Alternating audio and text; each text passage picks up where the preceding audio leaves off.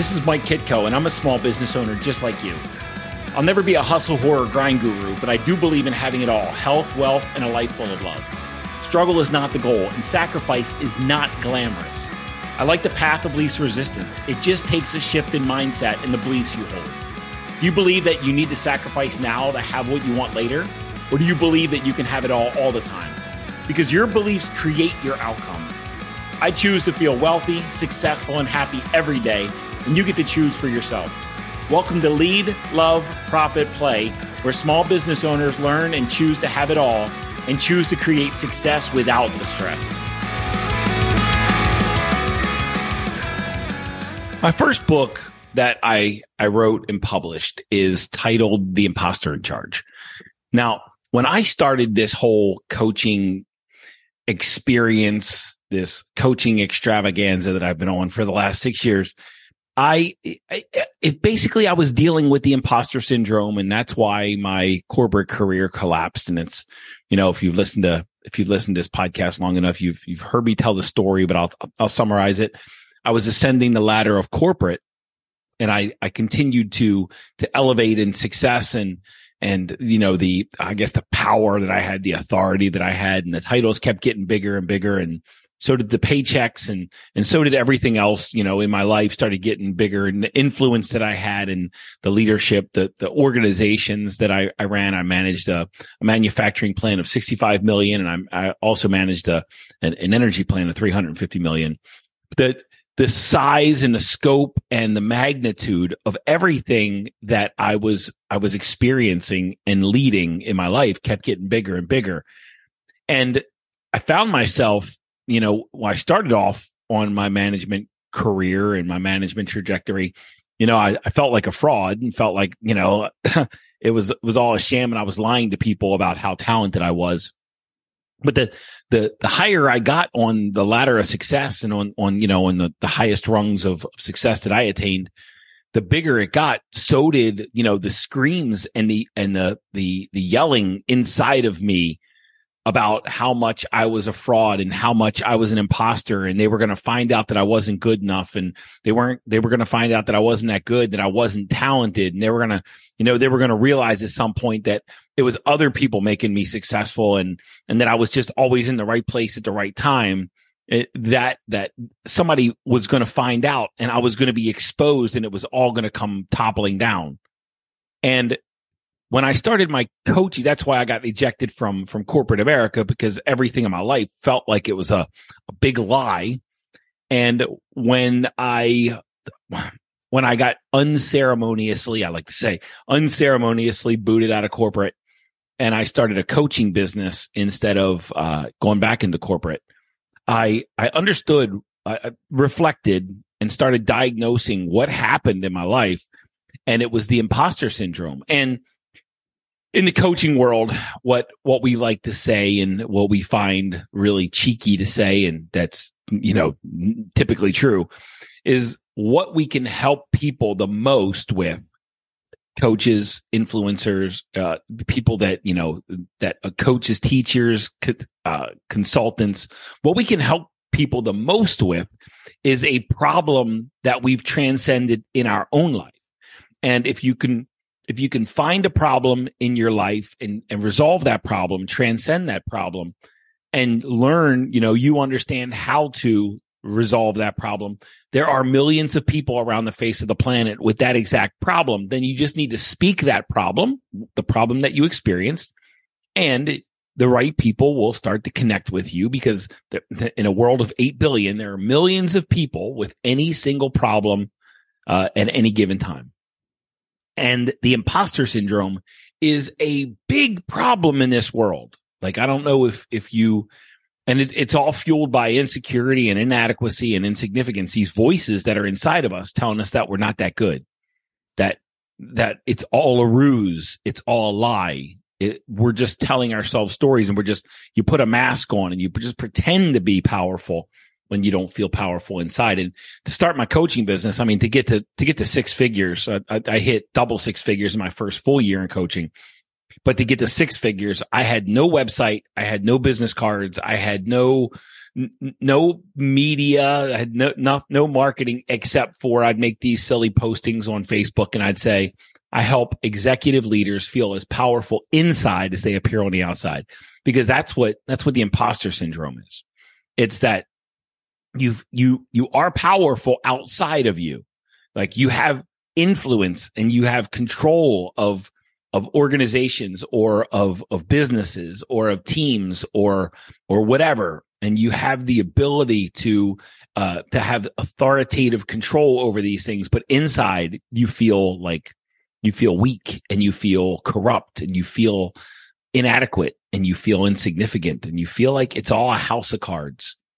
And the difference between the internal narrative and the external narrative, that's what creates the imposter syndrome. Now, I didn't intend when I started this podcast episode that it was going to be about the imposter syndrome, but it's about something even more powerful and something even more significant, something that I feel is even more valuable than just the imposter syndrome. But the imposter syndrome is a derivative of this thing. And the topic that I want to unpack today with you is the power of your self-concept.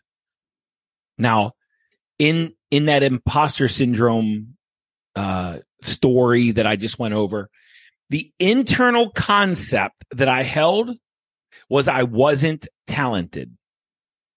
And I just air quoted for everybody listening that can't see it. The internal concept that I held was that I was not talented. The internal concept was I was not valuable. The internal concept that I held was I had no requisite skills to create success. The internal concept that I had was I was a failure. The internal concept that I held is there was nothing worthy and valuable and significant about me. These were all self-concepts. These were all internal narratives that were raging in my mind and in my thoughts and in my belief systems. And ultimately, this self-concept and these stories that were hidden and packed inside of my self-concept, these were ultimately what ended up me getting banished from corporate and ejected and fired twice in a matter of 20 months after a long, successful run where I didn't feel valuable and I didn't feel talented. We talk about mindset, and I'm going to add just a flavor and an elementary analysis of what mindset means. All mindset is how your self-concept shapes your reality and how your self-concept shapes your future. Your self-concept is, in and of itself, mindset. Here's what this all means. And here's why this is super powerful. Inside of your mind and body right now, you hold stories about who you are and what you're capable of. Right now, inside of your mind and body, you are telling yourself stories and holding beliefs, sometimes intentionally and sometimes not. But you are holding beliefs that are creating your current circumstances, but also these stories, these beliefs, this internal narrative is shaping the future that you are creating for yourself, by yourself, with full authority, full responsibility, and full ownership. And it's your self-concept that's driving that. And here's probably the most, in my mind, when I go back to 2016, when this all started, probably the most paralyzing part of this was when when I didn't understand, I thought I was like a victim of that self-concept. But what I've realized since then, and what I'm encouraging you to realize, is that you own your self-concept, and there is no one on the face of this planet that's forcing you to hold on to a self-concept that is less than one in which you are fully certain and you are fully assured of creating wealth and success and happiness because you feel worthy, you feel valuable, you feel powerful, you feel intelligent, you feel deserving, you feel like just ultimately and infinitely all there is good in the world. And anything less than that, you're doing yourself a great disservice, because not only do you control and have you shaped the self-concept that you are holding right now, you are also the only one in control and in charge and responsible for the self-concept that shows up tomorrow and the day after that and the day after that and the day after that.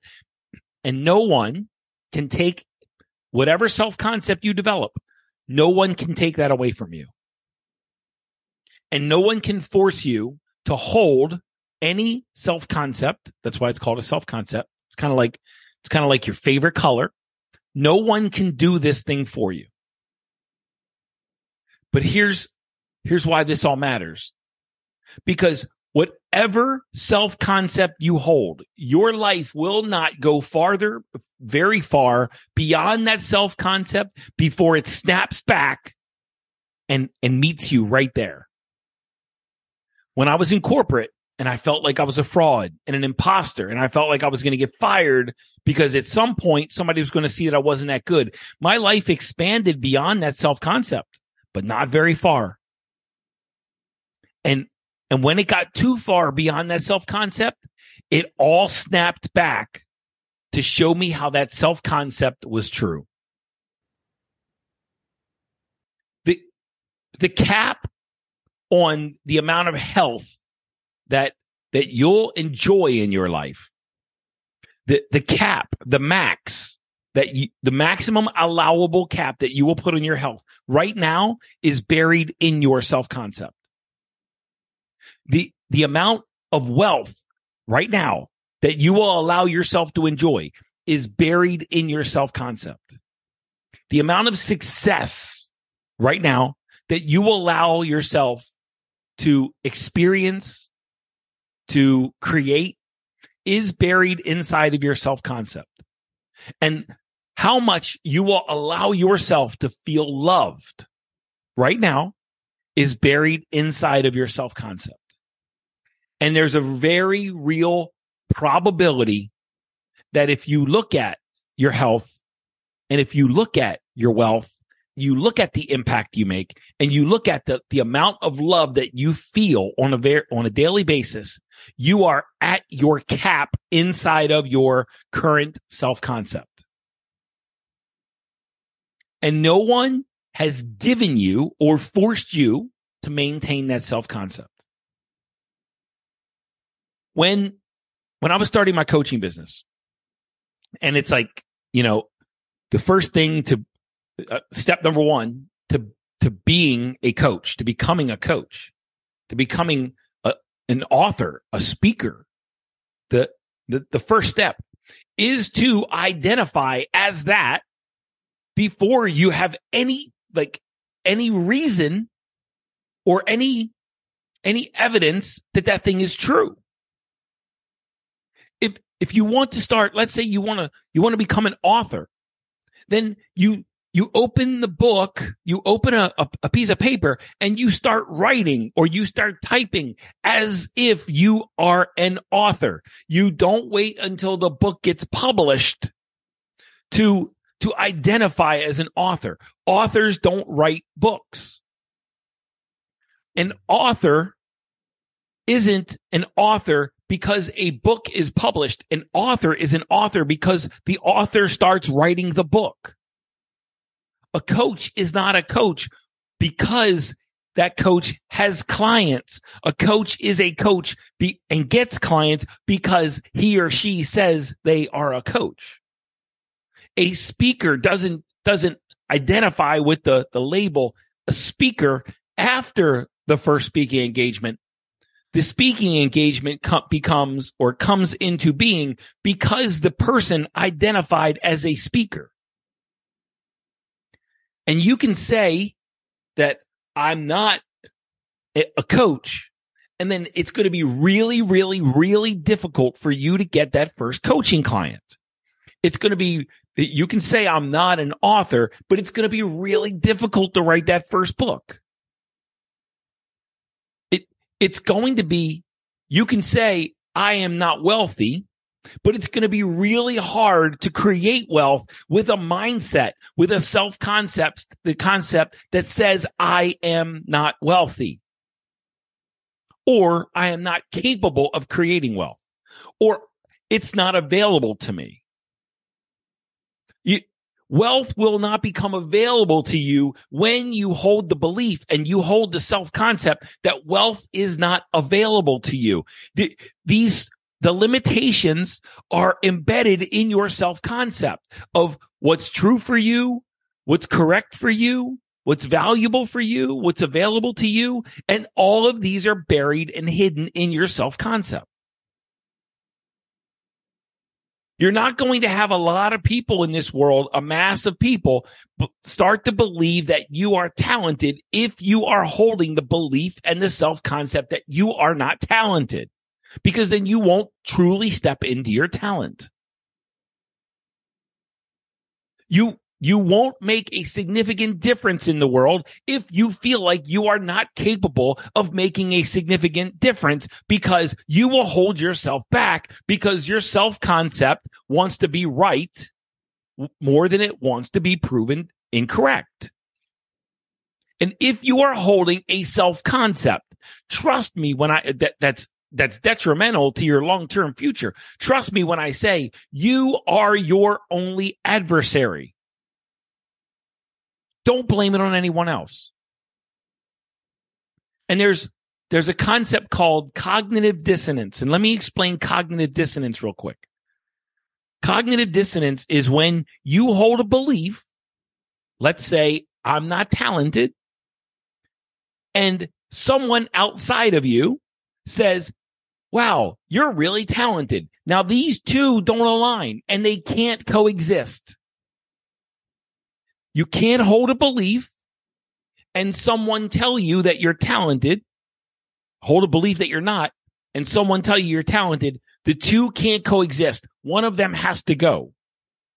Now, if you're anything like most of the people that I know that hold their beliefs to be sacred, when these two are in conflict, this internal concept, this narrative, and this external circumstance of someone telling you you're talented, one of them has to go. And ultimately, people typically hold on to their belief and then think the person outside is lying to them. And you have to make the other person wrong so that you can be right, because they're in conflict and one of them has to go. You're holding a self-concept that no one is truly honest with you. And then someone in your life is honest to a fault. You're going to find a way, and you hold on to your belief, because that's what us not so smart human beings like to do. We like to hold on to our self-concept. We like to hold on to our beliefs. We like to hold on to our limitations. And when we're faced with evidence that's in conflict with the belief and the self-concept we're holding, we ultimately find a way to make the external circumstance wrong so that we can be right. And when you feel broke, when you feel like wealth isn't available to you, when you feel limited in your finances, when you feel and you believe that wealth is for everyone else and not you, you will find a way to prove that shit right. Even at the expense of your own wealth, because our self-concept fights to be correct. And so we make it correct. When we feel like we're insignificant, that we're just a waste of space in this world and we don't matter and we can't make an impact and nobody's listening and nobody's watching us, nobody's paying attention to us, so we don't really matter, we're not really valuable in this world, we will find a way because human beings love to hold on to their internal narrative and their self-concept more than they like to disprove that internal narrative, that self-concept. We typically will find a way to make it right. And this is called self-sabotage. In the Inner Wealth Mastermind, we have a book study every Tuesday evening at 6:30 p.m. Central Time. And right now, the book that we're studying is Be Your Future Self Now by Dr. Benjamin Hardy. And what a gem this book is. And it's one of what I call my sacred seven, like Think and Grow Rich and The Science of Getting Rich and As a Man Thinketh and The Strangest Secret by Earl Nightingale and Breaking the Habit of Being Yourself. My sacred seven, I think I named 6, but that sacred seven and Be Your Future Self Now, they say the same thing. They talk about your self-concept, that in order to expand the circumstances in your life, your self-concept must first change. The self-concept must change first, and then the results basically recreate themselves around your new self-concept. If you think you are a failure, you will not be able to create success from that failure. If you view yourself as poor, you will not be able to create wealth. If you view yourself as disadvantaged, you will not be able to rise to success. If you hold on to small, painful, depleted, debilitating self-concepts, you will not be able to rise above them, because when you start to get out of those circumstances, your self-concept will pull you back into those circumstances. Because typically, and this is the most ludicrous thing that I've seen in this coaching world and this mindset space and this understanding of how human beings work. We value, even when it's painful, we value our self-concept above and beyond the circumstances we say we want in the world. We won't, sometimes we fight for that self-concept. Victims want to be victims, and they will fight for their victimhood. They will fight for their stories. They will fight for their beliefs. You don't understand. I have this disorder. You don't understand. I have this. You don't understand. I was born poor. You don't understand. I was ... And they will find a way to hold on to their victim story. Because God forbid they change their self-concept, because if and when they change their self-concept, their entire life would change. And that's not really what they want. They want to prove their self-concept right. Your self-concept determines how you're showing up right now, and your self-concept determines how far you are going to allow your circumstances to expand going forward. And no one can change your self-concept for you. I can offer higher level self-concept or concepts for you, and only you can embrace them. But when I form a concept of someone, I don't wrap my concept around their limitations. I wrap my concepts around their potential, and then they get to choose if they want their small self-concept or if they want a larger self-concept that will allow them to create more wealth, success, and happiness in life. But please understand that your self-concept creates your caps on the circumstances in your life. And here's what you do with this. Starting today, create a new self-concept around what you're capable of and your potential in your health, in your wealth, and the impact that you can make in this world, and in what's available to you in your most powerful and intimate relationships. How lovable and how loved you are. Form new self-concepts, new beliefs, new narratives and stories inside of your mind and body in your self-concept. And when you fully immerse yourself and fully absorb and fully believe that new self-concept, I want you to watch how life rearranges itself around it. Because that's all this life is. It's like woo-woo mysticism. And the Sacred Seven, they all say the same thing. When you form a new self-concept first, life rearranges itself to prove you right. Now, I'll leave you with this. I want you to really reflect over the coming week. Do you hold your self-concept so sacred that you're limiting yourself? Or will you allow yourself to form a higher level, higher powered, higher influenced self-concept that will allow your wealth, success, happiness, freedom to expand to a level that lights your soul on fire? Will you allow yourself? If you're like most, you value your current self-concept over your potential self-concept. But if you're in the small minority, and I'm willing to adopt and form a new self-concept that hasn't been proven true yet, knowing that it's just a matter of time that it will be true. And that's how we expand our circumstances. Dive in, guys. Take inventory of what your current self-concept looks like, the stories, the beliefs that you hold about yourself. And then from each belief and story, draw an arrow, draw a line with an arrow, and write a new belief, write a new story, write a new narrative, write a new self-concept. And then if you go on YouTube, I have a meditation called Installing Future You. Do that meditation. I'll also put it in the show notes, a link to the YouTube version. I'll put it in the show notes. Take your new self-concept and do that meditation and watch how your life changes. Do it for 30 days and you won't be the same person. Do the work. It works only every single time.